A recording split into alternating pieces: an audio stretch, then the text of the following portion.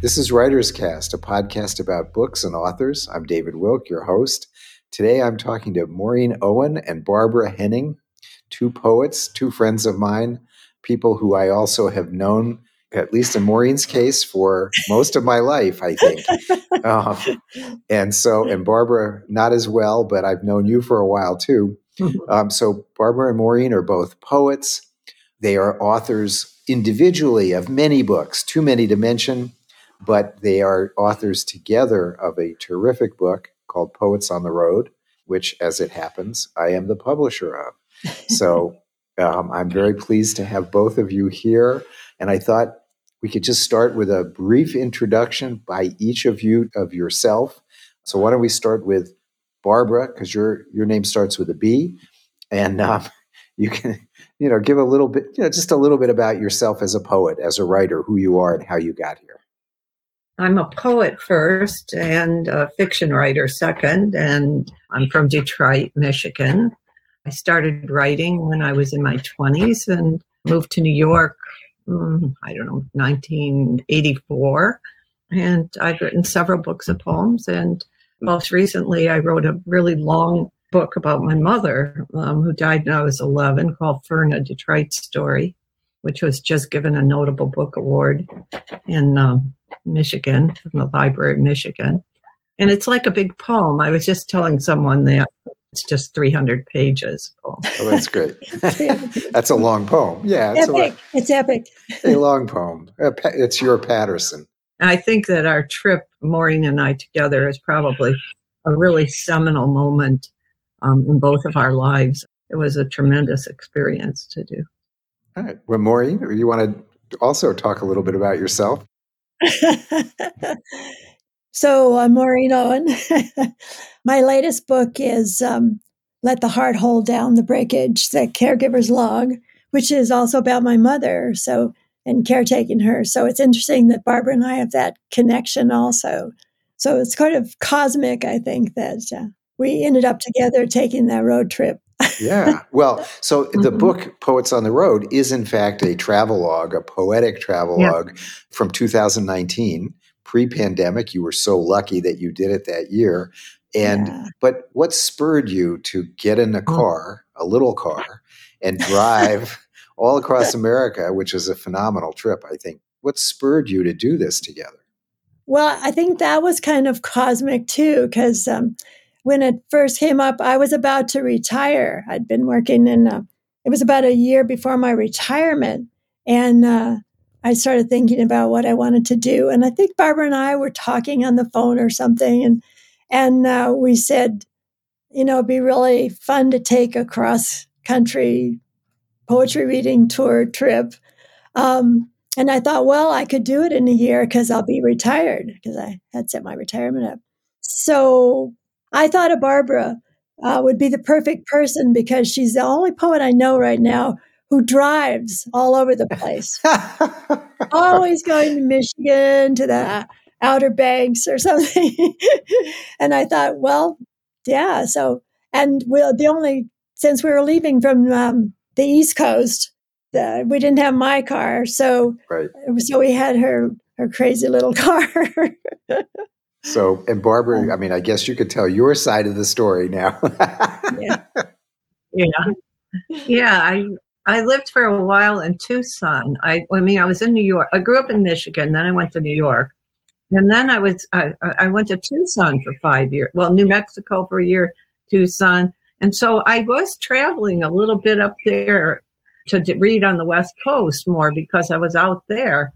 And I just always wanted to do that, go on a big road trip. And Maureen and I don't know when we started talking about it. First, maybe when I was teaching at Boulder and we were out to dinner sometime. It was in the air. And then it was just the right time. And it was the right time for Maureen and for me. And we were both in our 70s. We still are. So, but for a while, right? Yeah. And so it was a pretty miraculous trip, actually, that we took. It was challenging, right? Yeah. And how long did it take you to plan? Because you obviously had set up places to go to do poetry readings. That requires a lot of effort. And Must have taken some time to set up events. You had to figure out where to go and kind of do it sequentially, and then see who would be available to host you and all that stuff. Who did most of the work, or did you divide it up? Oh, we shared the work. Yeah, we started. I think that year before I retired, we really started thinking about it in earnest and making some plans, and we started to set it up. Actually, then we hit a kind of a kink because 1 month after I retired, and we'd already set up a lot of places to stay, people to stay with, and readings to give, and we'd done a lot of scheduling and put some money down on B&Bs and Airbnbs. But about a month after I retired, my mother, who was always very self-sufficient and lived in a little cabin up in the Sierras, suddenly she was 96. Well, then she wasn't. She was 94, I guess, then. But anyway, she suddenly needed care. So I was suddenly the prime caregiver for my mom. So I said to Barbara, I don't know if I can do this because I don't have to take care of my mom. And Barbara said, well, no, you can do it. You can do it. Right. Just to find somebody to take care of your mom while we're away, And naively, because I didn't know how hard that would be, I said, well, okay, I'll see if I can find somebody. How long were you on the road? What was the length of the trip? It was like 6 weeks. And then we were in Denver for 2 weeks, right? Something. It was 2 months altogether. Yeah. The beginning to the end. Yeah, which is a big chunk of time. Yeah. Yeah. Yeah. Yeah. And you did, and you started in the winter too, which was a little bit of a risk because you don't know whether.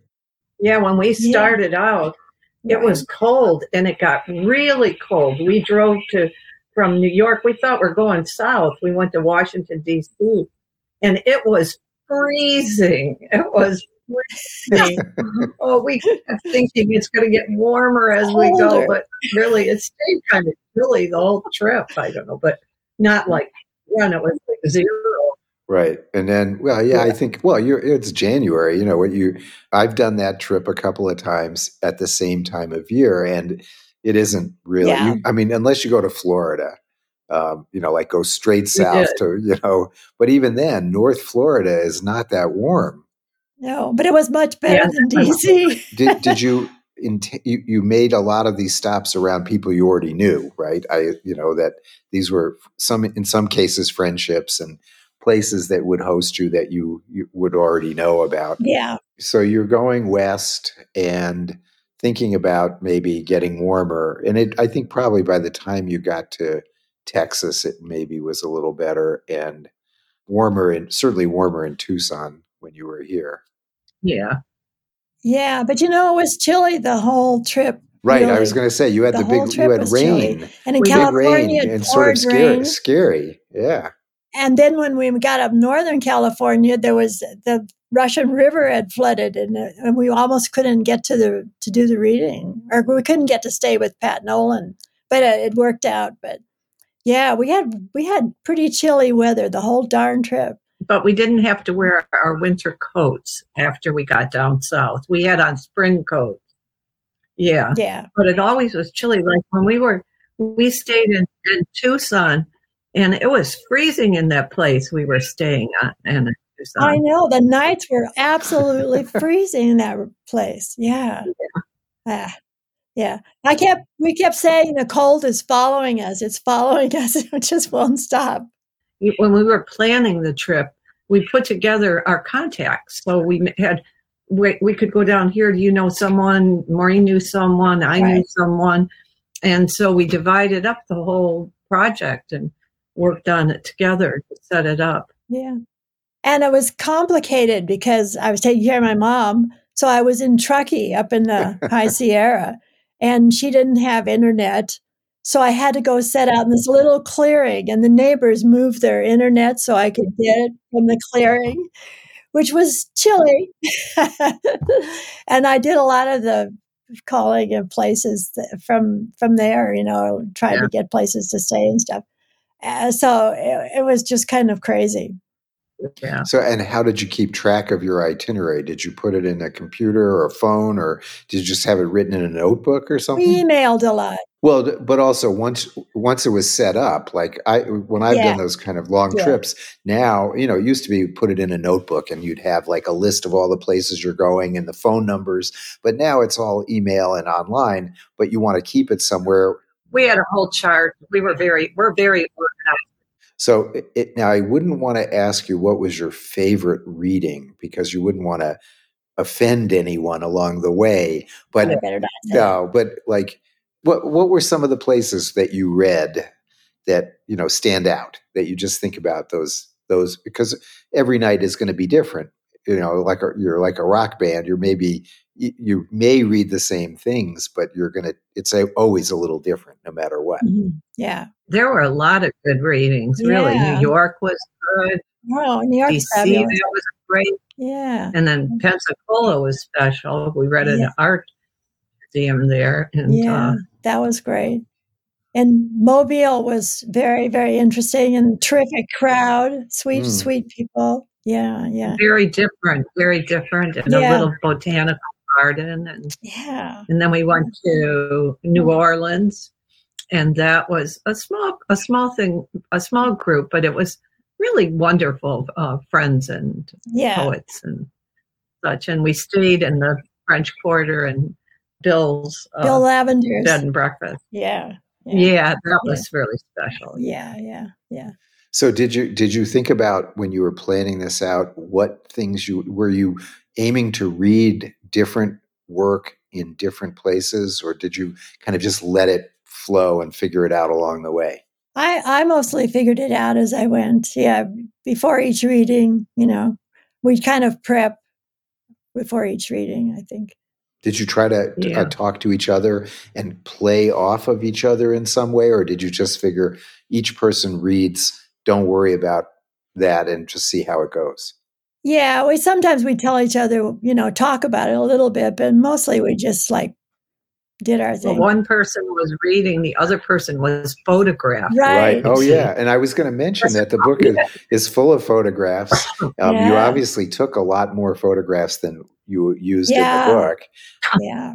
Then after we finished, we had this whole routine of writing up the blog. Right. Yeah. So we would go, sometimes we'd stop in a cafe or sit somewhere and write it, or we'd be up at night and we'd write individually, and then we had this whole routine game and how we put those together. Yeah. So that was... Yeah, and that to me, that was one of the reasons why I wanted to publish the book, because I thought that the blog was so interesting. And, obviously, putting it into a book changes it a little bit, creates a kind of container for it. But I thought I thought that your back and forth in the blog and the trading of writing and all that and different views and of the same experience it was great. Well, the thing about it was, since we didn't really plan to have it as a book, it was just a blog. Yeah. So I think that kept it really spontaneous and kind of fun and intimate, sort of. So the blog is still up? I actually haven't even thought about that. Still accessible, yes? Part of it isn't there, but most of it's there, yeah. And have you thought about, now, you did that, it's now almost 4 years ago. It is 4 years ago. We've had so much that has happened since then and so much interruption in our lives. And, it almost seems like you couldn't have done this.